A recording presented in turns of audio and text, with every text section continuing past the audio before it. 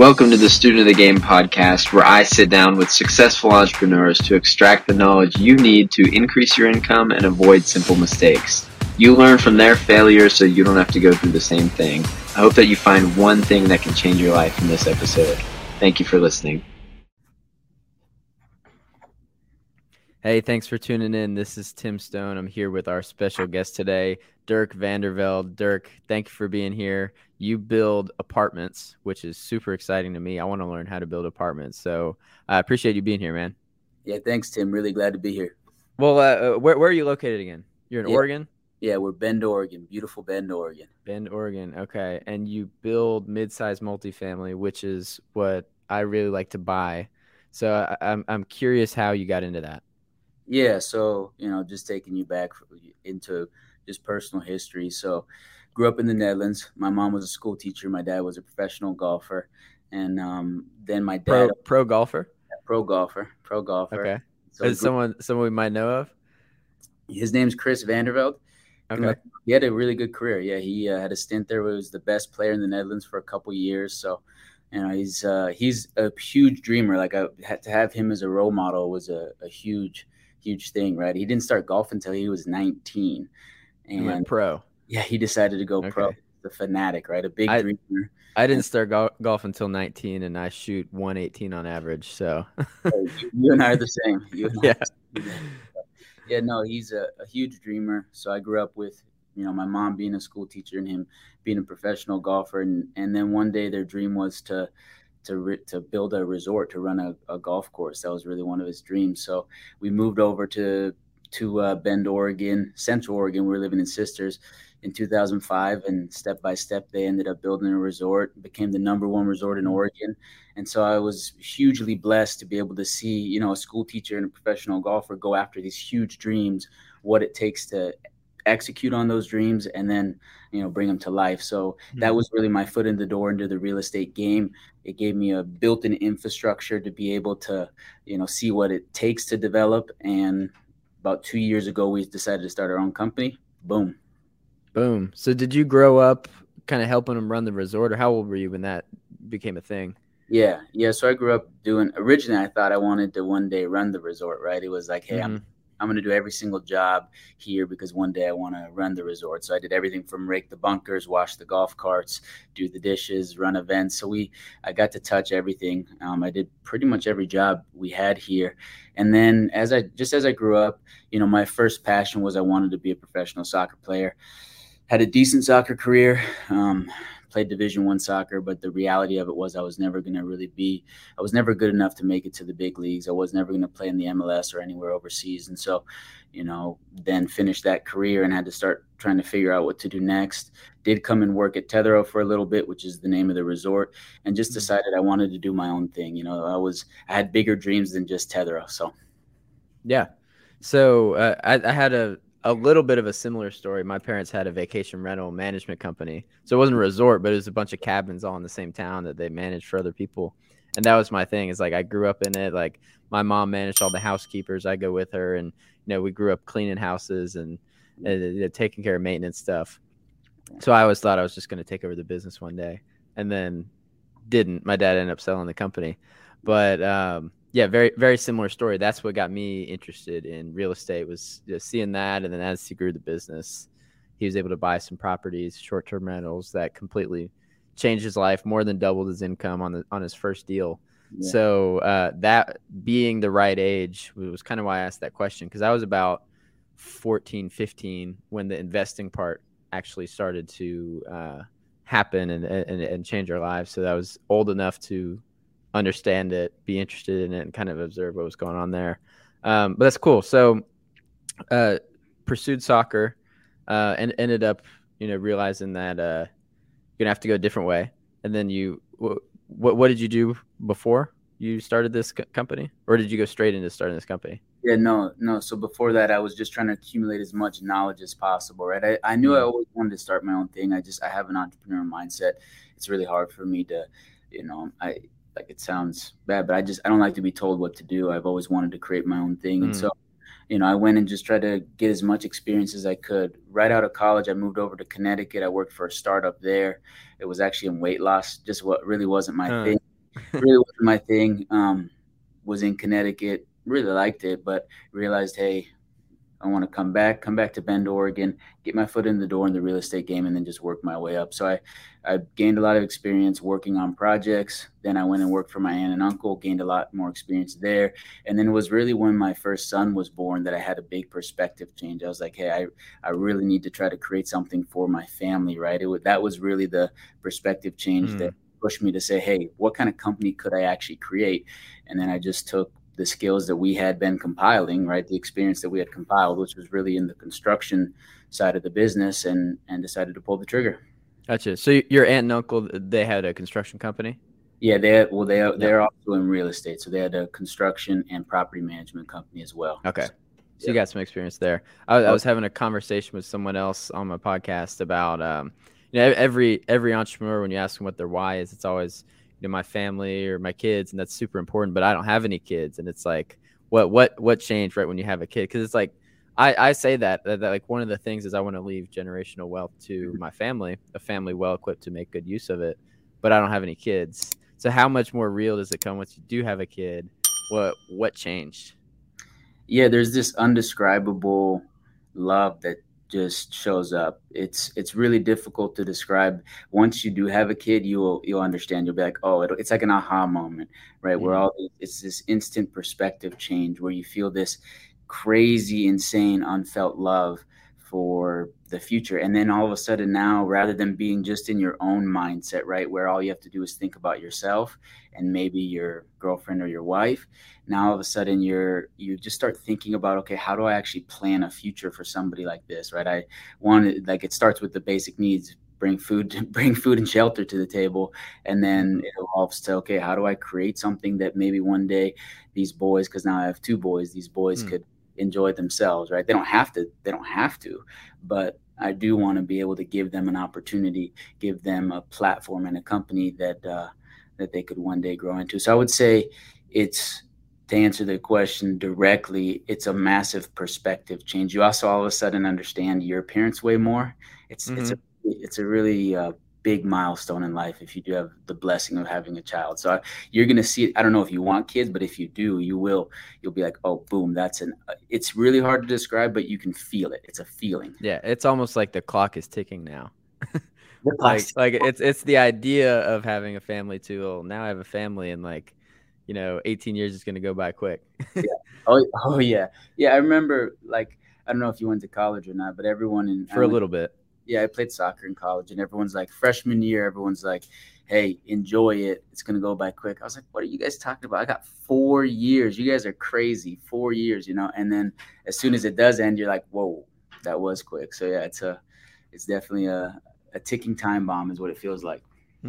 So what I'm curious about, because I have only ever dealt with existing multifamily, is construction. What is, what's the process? You just find a piece of dirt? How do you even find a property that you're going to develop? Are you developing other people's projects, or you find your own, build it and sell it to someone, or what's the strategy? Yeah, so we've got two buckets, really. We've got an operating business, which acts as a general contractor. We both build for others and we build for ourselves. So we find a piece of land, build for ourselves, and just to create more income, more cash flow, we also go and build for others because we've got a good infrastructure. We've got 7 employees in that business now, and it's really it's a good operating business that allows us to build for the bigger picture, which is to build assets for the family, right? That's the bigger picture. That's the goal. That's what we're going after. And to really, from a development side, right, it's like anything, you just have to learn the blueprint, right? Construction, the good thing about construction is it's a step-by-step process, and you don't have to go and learn about each trade. You don't need to be an expert in excavation and concrete or framing, right? Because the guys that you're going to hire, the subcontractors, they're the experts there. So all you have to do is learn the blueprint of the business side of building, right? What are the numbers? How do you unlock a piece of land, right? How do you see the potential in a piece of land that others may not see? And that comes from learning the zoning and the code. There's a development code in every city.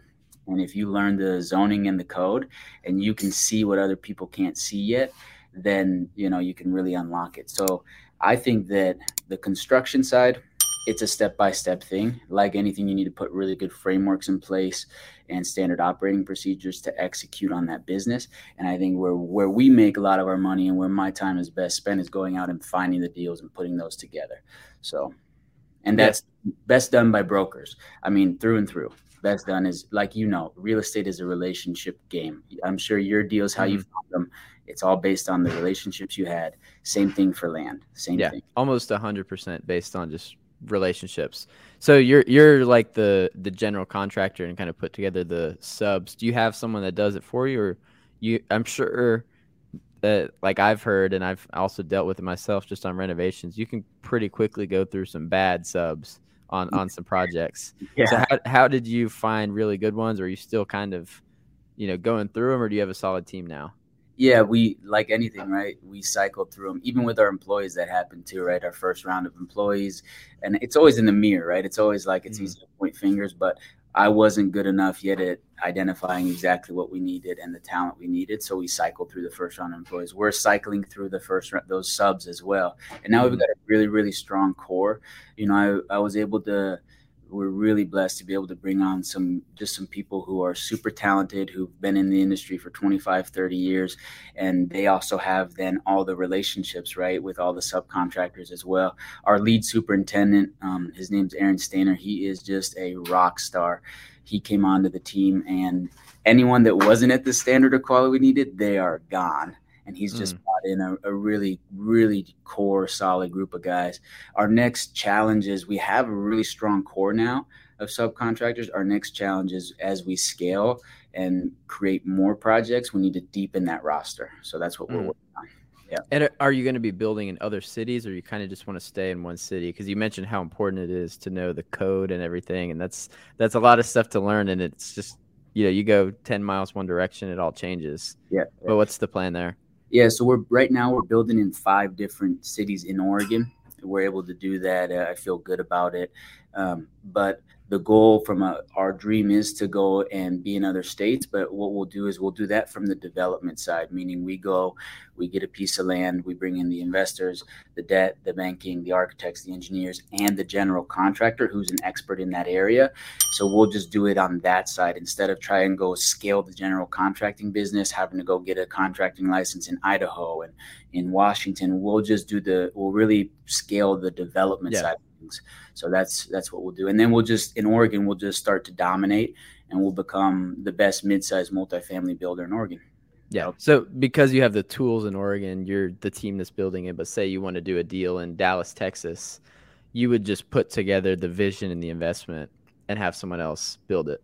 Yep. Yeah, we would be the development representative and just hire a third-party GC, which, quite honestly, from a scale side, is a way better strategy anyways, because it's way less liability, and it's just it's a better strategy for scale. Okay. So why do you see you should be building them instead of just buying existing? That's what I've done. I don't have to learn any of this stuff. Just look at the numbers, buy it. Maybe do some renovations, increase the income. Why would you build it right now? Yeah, there's a couple reasons. One, there's forced equity from the beginning, right? So where maybe if you buy an existing building, you've got to go in and you do have to do the renos. So you're still in the construction game, right? You have to go and do the renos to get that forced equity, that equity creation. With the ground up game, there's a lot of built-in equity if you do it right. So you can go and do a project, right? Let's say it costs you, on a small scale, not multifamily, but on just a single family house that we sell, let's say it costs us all in build and land $250,000. We can sell that for $360,000. So there's that $110,000 built-in equity. That same thing translates over to the multifamily world. You can go and do a project. It can cost you $19 million, and it can be appraised for $23 million. Right away, you've built $4 million of equity into the deal, rather than have to go and either buy and hold for 3 to 5 years, right, or do some sort of rent growth on it. So there's a lot of potential for built-in equity. Now, there is a huge risk factor as well, right? Because you're speculating. When you buy existing stuff, the nice thing is you have a trailing 12, you know what's happening. You do inspections. Yeah. Versus in the ground up game, you have to really make sure you have an expert that can do pro formas that are actually going to make sense, right? And so that's probably the biggest risk of the ground up game, is making sure that the numbers that you're projecting are conservative and that you can actually hit them and make them happen. Yeah, and you kind of just come up with those numbers based off comparable construction that's been in the area. Yeah, exactly. So there's three major components to that, right? It's one, the construction cost. We do it in the areas, so we you're in the industry. You know it's normal. Yeah, nobody can mess with us, right? We know it's normal. We can create a budget that's extremely conservative. We put contingencies in place, and we plan for the worst, right? We always plan for the worst case scenario, and we run our numbers off worst case scenario. Then the next one is the debt, right? The debt structure is really important and is actually getting a lot of developers in trouble right now. I've been hearing some stories where they're trying to raise more capital now because they started their project took maybe 6 months longer than they expected, and they didn't think that debt was going to be at 6%, right? When they underwrote it, they didn't think permanent debt was going to be at 6-7% or high 5%. And so they're now running into some issues. There's ways to mitigate that. What we did is we just fixed our debt up front. So we just people are building with variable rates. Yeah. Well, people are doing they're doing a construction loan, and then they're expecting. So they're doing a construction loan, interest only, and then they're not actually locking in their permanent debt until the project's built, until they get occupied. Because what they're trying to do is refinance out of that construction loan and do a cash out refinance. But the problem that they're now having is, one, the project's maybe taking a little bit longer, but two, the debt. Once you double the debt, right, 3 to 6%, like everyone says, 6% is not that much when you look at it historically. Sure, but if you plan for 3, that's double. It's double the debt if you plan for 3, or even if you thought you were being conservative and planned for 5, now you're at 6. It just starts killing your cash flow. And then I think what's happening to a lot of them is you're getting your debt coverage service ratio is just getting crushed, because now your debt just costs more. And so that's where you're seeing, I've been hearing a lot of people trying to come back, syndicators trying to come back and raise more equity to make the project work. So we'll see what happens there.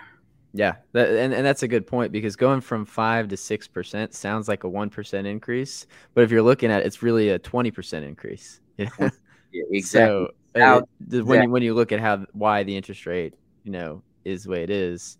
Yeah. And then just to close this, because I said there was 3 points, the third one that you're really needing to predict is rents. The good thing about being in the multifamily ground up game, predicting rents are typically a lot more sticky. Yeah. So you can go and, as you can go and run comps.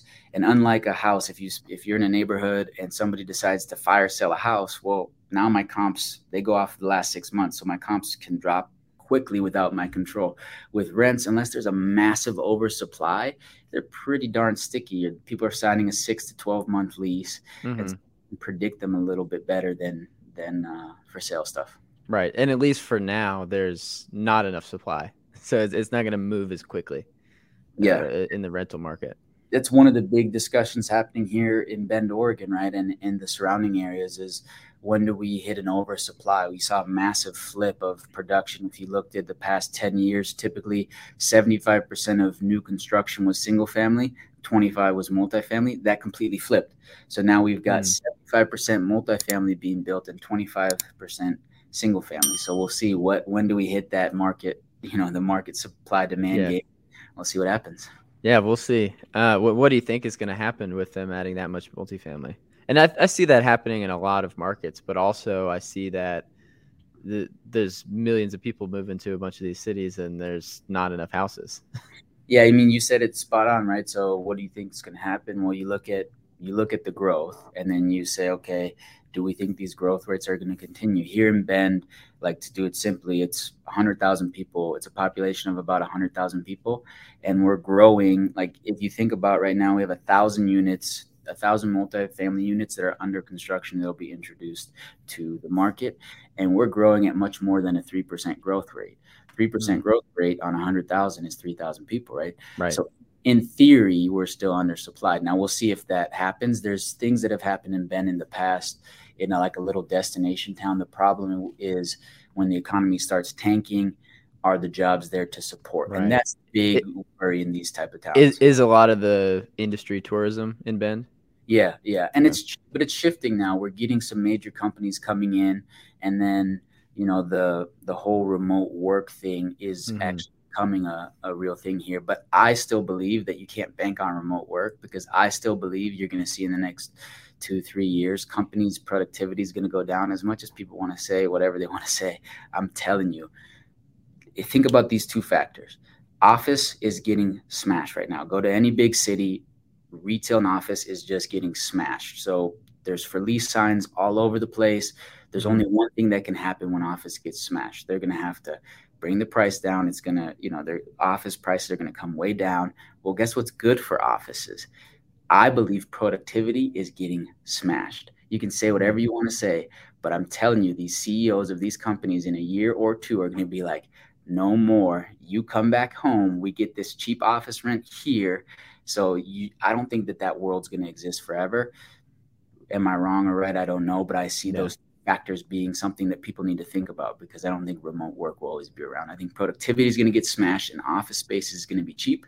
And so the two pair really well together for calling people back to the big cities and the offices. Yeah, I think you're right for a lot of industries and probably much larger companies, because some smaller companies have been able to scale a little more by cutting out some of those costs. But the large companies, like they're going to have to come back to office. And there's people like some really, really big players in the game that are buying a ton of office right now. Yeah, because the people that own it, they have a situation, their note is coming due. They've got super low vacancy and they just need to get it off their books. So they're selling offices for nothing. And if you're right, and eventually these companies realize we need to head back into the offices, or some of the, whatever happens with it, the guys that bought the offices for next to nothing just because they needed to dump, or because someone else needed to dump them, are going to be really happy. Yeah, we'll see. I think you made a good point, right? Because there is the overhead cut. Yeah, I think a lot of companies are going to stay, but it's going to bounce back from where it is, because it dropped to nothing and nobody was in the offices for a while. Exactly. I mean, and cutting overhead's a great thing, right? Like we're learning that right now, is with fast growth, you have to watch your overhead. But I will tell you one thing: you're happy to cut your overhead until your productivity goes to. If your productivity starts like really declining, people are going to be like, what's the one factor here? It's because everyone's taking their dogs on 7 walks and cheat coding the way that remote work works, right? It's like, I mean, that's my prediction. So yeah, we'll see. It's definitely happening. So I was curious about how you're financing the deals. When you're going to do a construction. Yeah, so 2 buckets. We do for like our specs, so speculation builds, buy a piece of land, build a house, sell it. We buy the land in cash, and then we do hard money loan to build, just like you would do on a fix and flip. Typically, you buy the land in cash, that's our collateral, and then we get a hard money loan to go vertical. And then on all the multifamily, we work with small regional banks, and it's like both loans that we have on the 84 and the 24 are over the 10-year treasury, some sort of spread that you get over the 10-year treasury, depending on, the relationship, the sponsor, and just the way the deal is underwritten, right? They'll tell you what spread you get over the 10-year treasury. Okay. I'll have you explain that, but back to the first one. So you buy the land, or do they also make you put money down on the hard money, or will they finance 100% of construction? 100% of construction, because we collateralize that lot, right? So you buy the lot clear, and then you're good to go. The lot is really their collateral against the vertical construction. Okay. And usually single family or something small for that. Yeah, I'm doing it. I do it all on single family, and then I'm doing it on fourplex right now, actually, as well. Okay. So we'll see. I'll let you know how that one goes. Yeah, I figured it might be pretty similar, 1 to 4 units. Yeah. And then and anything else, small regional banks. Yeah, small regional banks is what we're doing. I know that you can also do big, large banks, but small regional banks who are invested in the community and understand construction, those are the best ones to work with, right? Right, especially where like the guy in charge, you can go see him. Yeah. If you're going through Bank of America, for example, you're not going to go talk to the guy in charge. Yeah. You're never in a million years. But if it's some regional bank, like there's credit union I've used for a couple deals. Yeah. You know, you could talk to the guy in charge, or at least the guy that knows the guy in charge, and makes a difference. Make something happen. Yeah, it definitely makes a difference. So what kind of interest rate are they getting you on those deals? Yeah, so we locked one in at 5.35%, locked in for 11 and a half years. So what we did on that is 18-month construction period, interest only, and then we did permanent debt already locked in, not having to lock in later. So we got that locked in at 5.35, and it's one of those things where you go, hey, we pro forma to 6%, right? And so it's, hey, we were very happy to be able to do that because, we are. I always mess it up. We are under promising and over performing on that situation, right? So if we lock in at 5.35%, that's great because the deal works for us at 6%. At 6, yeah. That sounds really good. Yeah, sounds like you should do that deal all day. Yeah, that deal was it was our first large deal that we put together, and we're feeling really blessed. It's going to be done with construction in October. From a budget side, we're on budget. We're under our timeline side. We were scheduled to finish in January of 2023. We're going to finish in October of 2023, of 2024. January of 2024, we're going to finish in October of 2023. So we're happy about that component. Now, the last question mark is, what do we actually get for rents? We were massively conservative, and what our property manager thinks we're going to get, if we get those numbers, we'll be laughing, but it'll be, we'll see what the reality is in the next 3 months or so, 3 to 6 months. We'll understand what it is. So yeah, the debt structure on that was 5.35%. And then the other deal. When was that you locked that in? That would have been March or May of 2022. So it sounds like, gotcha. Right in that range is what we'd have to double check that, but that's when I believe we locked that in. Right as things were starting to climb. That's pretty decent timing. Yeah, well, it would, if we were 2 months earlier, it would have been better. You've been like 3.5. Exactly.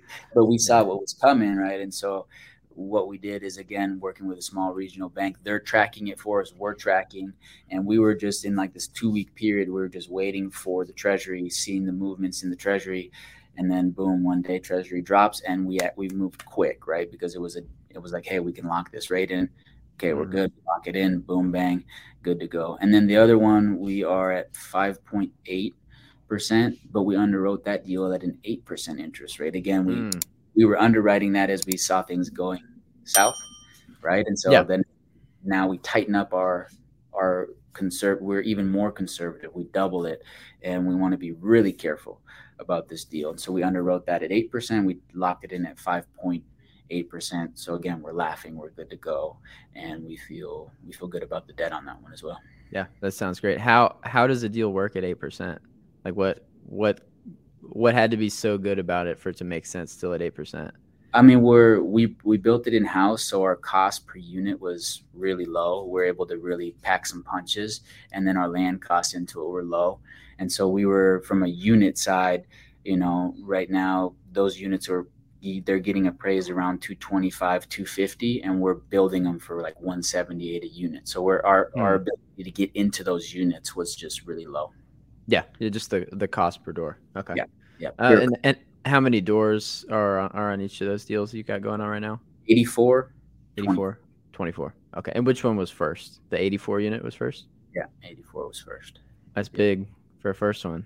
I remember my wife and I were like, what's going on? Like, we had to like pinch ourselves at certain times, right? And so, but it's worked out really good. And, it's also one of those ones where once it's done, we'll be able to take the reality of it and the case study of it and use that to really go and as rocket fuel to the next level.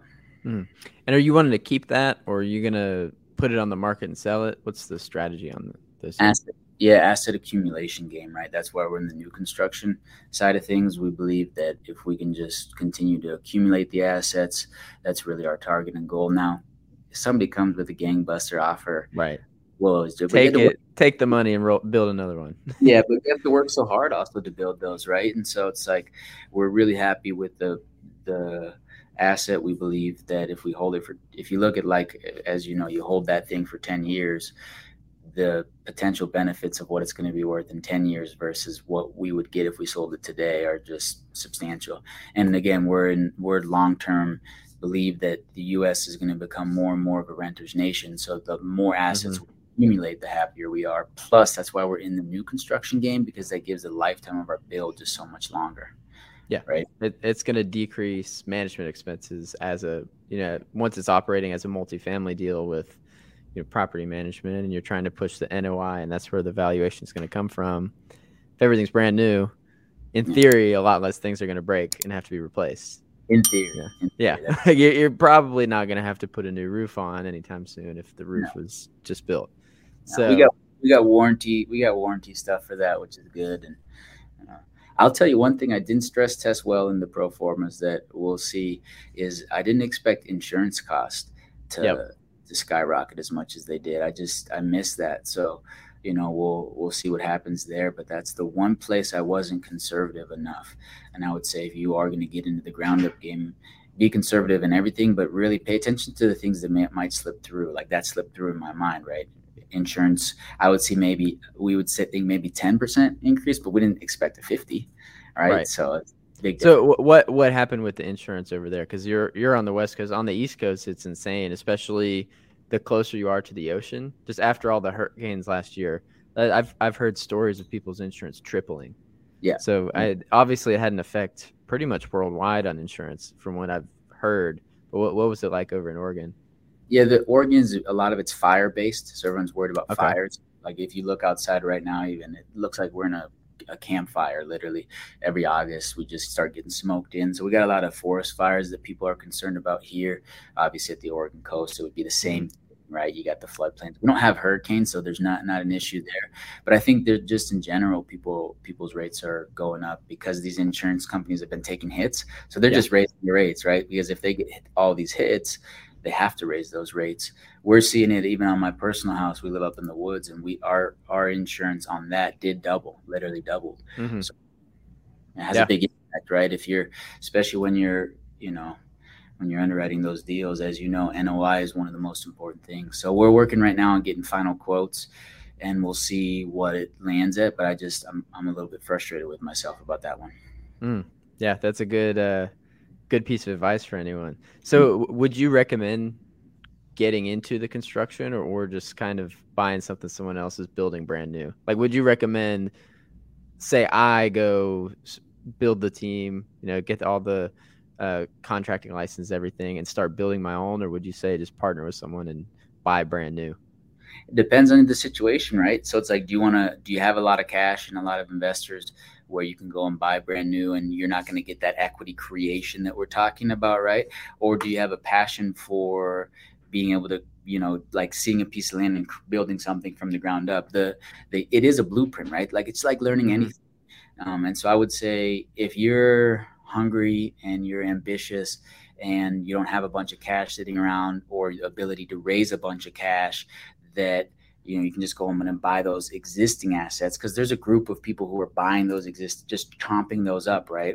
So a lot of people. Yeah, so a lot of competition there. So for me, I'm like, okay, the skill set to go and get in the ground up. I mean, you don't have to do the general contracting business. You could literally just be the developer, right? Which means bringing all the pieces of the puzzle together. That's what I would say. Unless you have a big passion for construction, I would say be the business person and the developer in it, right? Bring the architect, bring the engineer, learn the blueprint of seeing what you need to do on a piece of land, and bring the general contractor, because one, the fees are awesome in the development world, and the amount of work that you have to do versus what the general contractor has to do is substantially different.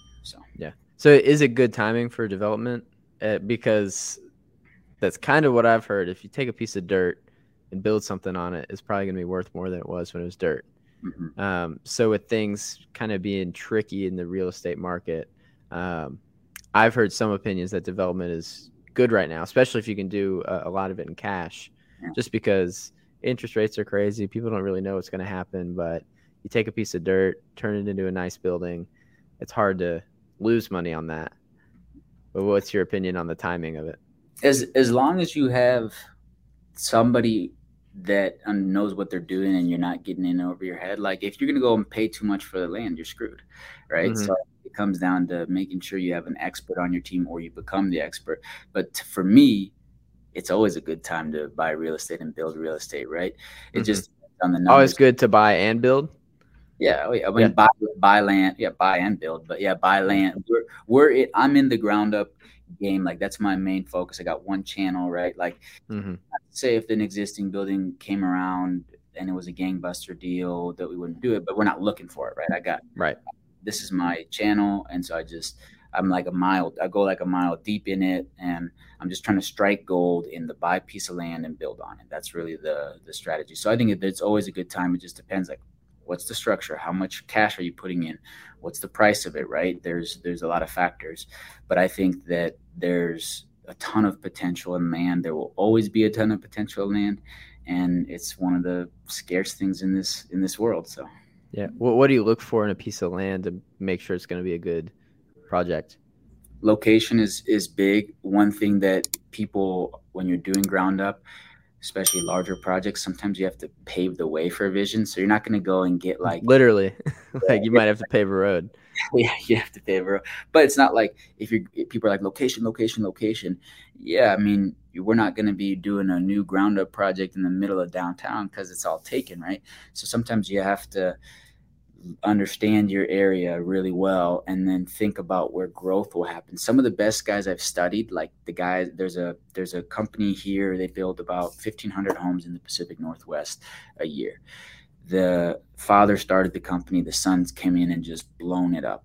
And one thing that these guys were doing, they were so smart.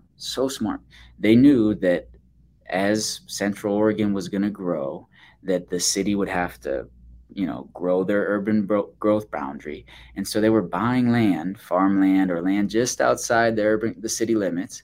They were buying land, right? And so the dad was doing it because I study these guys who own all the land and whatnot. He was buying land back in 1990, 1980 for there's one piece that he bought for like $25,000, and today his son is building a subdivision on it 30 years later because it got annexed into the city, right? And so guys have now. Not everybody has the luxury of parking cash like that. A lot of people 40 years ago. Not everybody can go buy land 40 years ago, right? No, yeah. So you have to work it. But guess what? The son, study who's doing the same thing now. He is also buying land, 40-acre plots, 60-acre plots outside of the city limits and just having it sit there. Again, it's a luxury because he's dropping quite a bit of cash and having it sit there. But those guys have got the foresight and the vision.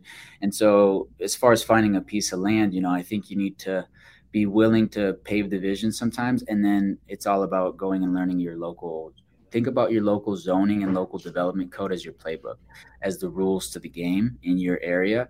If you understand the rules to the game better than other people, you're going to be able to unlock a piece of land better than other people. So that would be the two components, I say. Yeah. So the location, super important, and just the vision of it. But are these deals usually for sale on the market? Broker brings it to you, or do you find a piece of land and you're going to find out who owns it and convince them to sell it? Like what would you do to pick up a piece of land?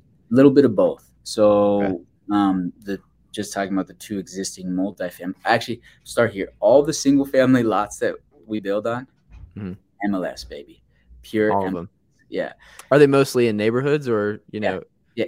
Yeah, okay. Single family ones, like the ones that are just single family lots, they're usually infill lots in neighborhoods, right? So it's like a lot that nobody's built on, a lot that somebody's owned for a long time and now they need to create some cash, a lot that somebody just inherited. That's in existing neighborhoods. That's typically, if you're just going to do like onesie twosies, that's what you're going to find, right? Subdivisions is a different story when you buy a big piece of land and build a whole subdivision.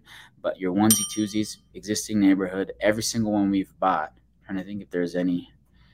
No, every single one we've bought has been just on the MLS, act quick because we know the numbers. And then infill is just like I've heard the term, but I'm not familiar. Is that just it's in a neighborhood, undeveloped? Yeah, I think that like official term would be in like a downtown area. If you have like townhomes together, there's like an infill lot. I think that might be like the actual official term, but I call like infill would be that you have there's a cul-de-sac, 7 houses and a lot. There's a lot right there. Makes sense. Not attached or anything, but yeah, that's what we go with. Yeah. But easy to underwrite. There's good comps, you know. Yeah, exactly. Yeah, good 6, 7 houses right there. Yep. Yeah. And another one you can do is like we're buying 2 lots right now where we're buying them in a subdivision. A developer put a subdivision in, and then different builders come in, buy the lots and build. Same idea, right? Good comps. It's existing. It's run nicely. That works too. So it can be in a new subdivision that a developer is selling lots to. That works just as well. But then on the other 2 deals, one was an off market, so relationship game, right? It was one of my best friends. He's a great realtor. And this gentleman who bought the property, they go to church together. They started talking. Rest is history, right? So, and then the other one was MLS, move quick.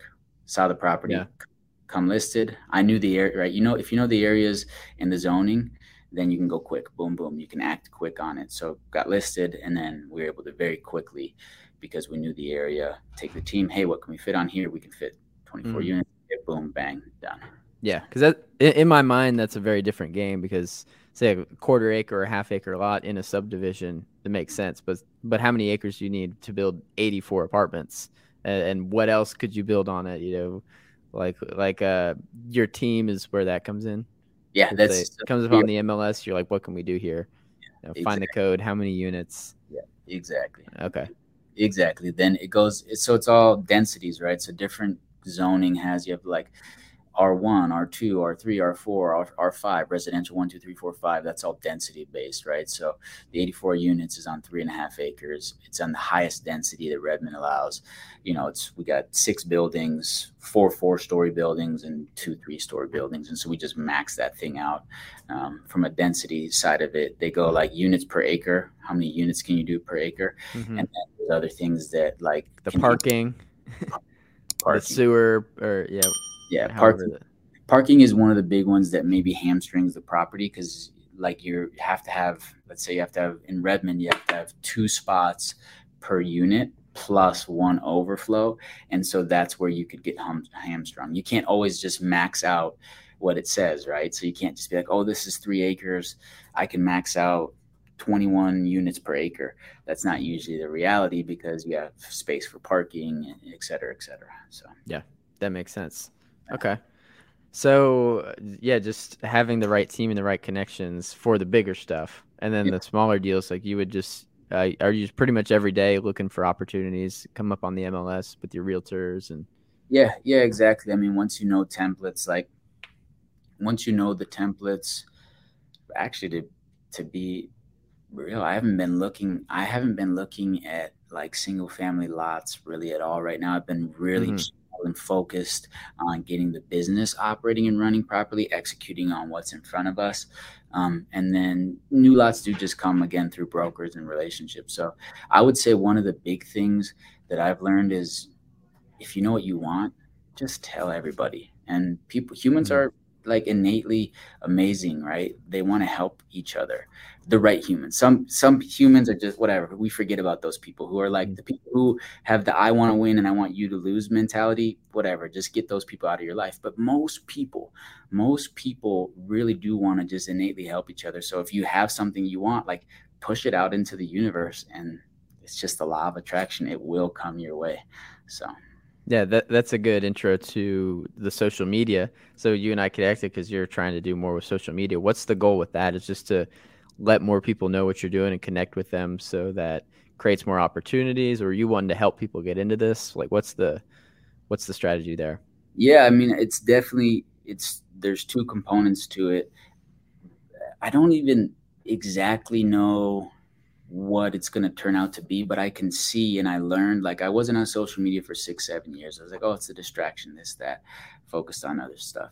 And then I actually, a good friend of mine, his name's Daniel Kong.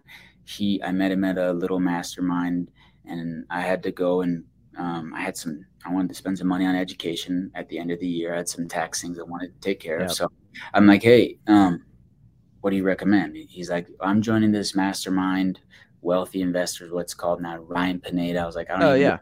I was like, I don't even know who he is, but I trust Daniel Kong with everything, right? He's my good friend. And so I'm like, okay, I'll just pile the money into that.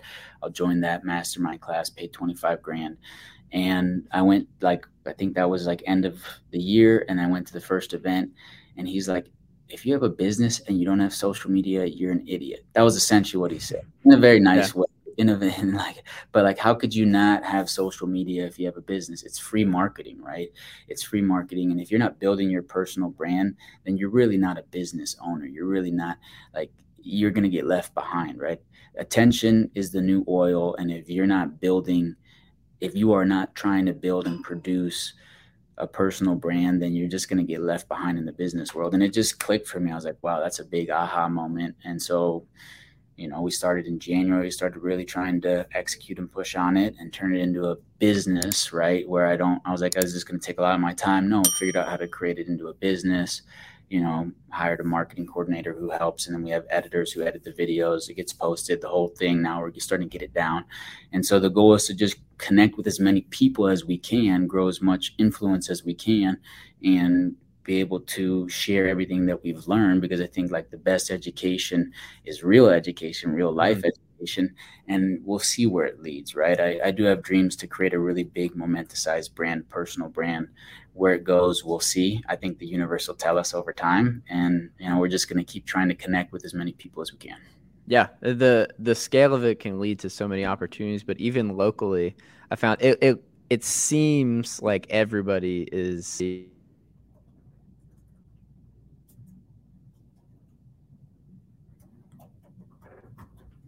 Are you muted? Can you hear me? I lost my sound. I don't know what just happened. You're back. Wow. You're back, though. Give me 1 second. All right, can you hear me? Yeah, I can hear you. Can you hear me? Test. I can hear you. I can't hear you now. Hear me? Can you hear me? I can hear you. You can't hear me? Give me 1 second. Here we go. It all disconnected. All right, we're good. You hear me now? I can hear you. Yeah. I don't know what happened. It just disconnected everything, my microphone, and switched to the computer. Well, we'll cut that out. At least you know how to fix it, man. If that happened to me, we would be done. Podcast done. I can't. Yeah. I have some real serious technical difficulties. Okay. Hopefully the team will cut this part out. Even if they don't, it'll be funny. Yeah, it will be funny. So back to what I was saying. It seems like so many people are doing social media, building the personal brands and putting out content. But when you really think about how many people it actually is, it's not a ton. Yeah. Or people that in real life, unless now that you're in these masterminds and everyone's doing it. But people in real life and in your market, there's probably not a ton of people in Bend, Oregon creating content about building mid-sized multifamily. So with the people it just becomes more omnipresent in their mind. That's what Dirk does. You see an opportunity, connect with him. If, like, watching your story, following along, seeing what you're building, seeing the success, hearing about the failures, like, I trust him. I want to invest in this next project. I'll give him money. So at the very least, it'll do that before you have 1 billion followers. Just the people you already know, it's going to help them understand better what you're doing and lead to opportunity there. But then, of course, you can grow, get in front of new audiences, meet new people, and that just builds. It builds to a scale that wasn't really possible before social media. So I think it's super important, and I was just curious. Yeah, when I started, I didn't really know why. I don't know why I'm going to record about the property management stuff I was doing and, like, the deal we bought, and I wish I did more of it now, because when I was 20, we bought a 48-unit apartment complex. I did all the management, all the renovations, everything. I made like 4-minute-long videos, the whole, through the whole cycle of the deal. But yeah, so podcast content, reels. You said you do really well on Facebook. I love that.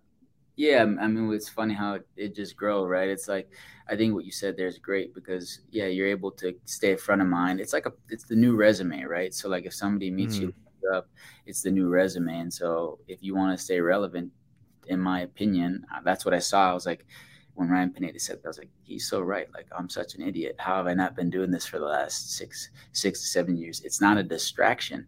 It's actually a huge tool. Now, I'll say one thing that it was Grant Cardone said it really well. He summed it up well. He's like, people say social media is this, that. He's like, well, are you a producer on social media or are you a consumer? Mm-hmm. Right? That defines the difference, right? Is like, are you just consuming? Then maybe it is a distraction. If you're sitting at work instead of producing what you should be producing and you're on social media, yeah, it's a distraction. But if you're producing on social media, connecting, giving, sharing, and learning, great, right? And so I think that there's that. It's today's personal resume. And then as far as like on Facebook, it's funny how things happen, right? It's like consistency, like anything, you gotta get a little bit better every day. And Facebook, we had a couple videos. We had one video go viral, a couple other ones do pretty good, and all of a sudden you go from like 150 followers to, I think we're tracking towards 45,000 followers now. So just quickly stacked, and boom, we'll see what happens. Awesome.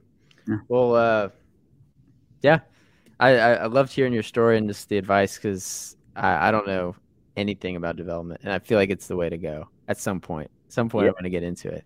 So hopefully it was valuable to anyone that's listening. Is there anything you kind of want to leave that we didn't cover, or? Yeah. I mean, first, I want to thank you for your time, right? It's really cool to get this podcast. Thanks for bringing me on. I really appreciate it. And thanks to any of the listeners. If you guys want to come and follow along what we're doing, if you're interested in the ground up game at all, you can just find us at the Dirk Velde across all platforms. We do both short form and long form. We're getting better and better at our YouTube stuff, but you'll keep seeing us just try to get a little bit better. And, I would say the only other thing is, if you have big dreams, it takes big action as well. So make sure you stay focused on that and take the daily steps to make your dreams come to life. Awesome. I'm trying to do better at the YouTube stuff as well. I just ordered a bunch of camera equipment, microphone, just came in last night. Nice. So I appreciate the time, Dirk. It was a very valuable podcast, hopefully entertaining. I was entertained. Anyone that listened this far, I appreciate you, and we will see you on the next one. Thanks. See you, Tim. Thanks for tuning into the Student of the Game podcast. If you listened all the way to the end, I would love your feedback. The best way to connect with me is to reach out through Instagram. Leaving a thumbs up or a review on whichever platform you're tuning in from will really help this podcast reach more people. So if you found it valuable at all I can ask is that you would do that for me. Thanks. Until next time.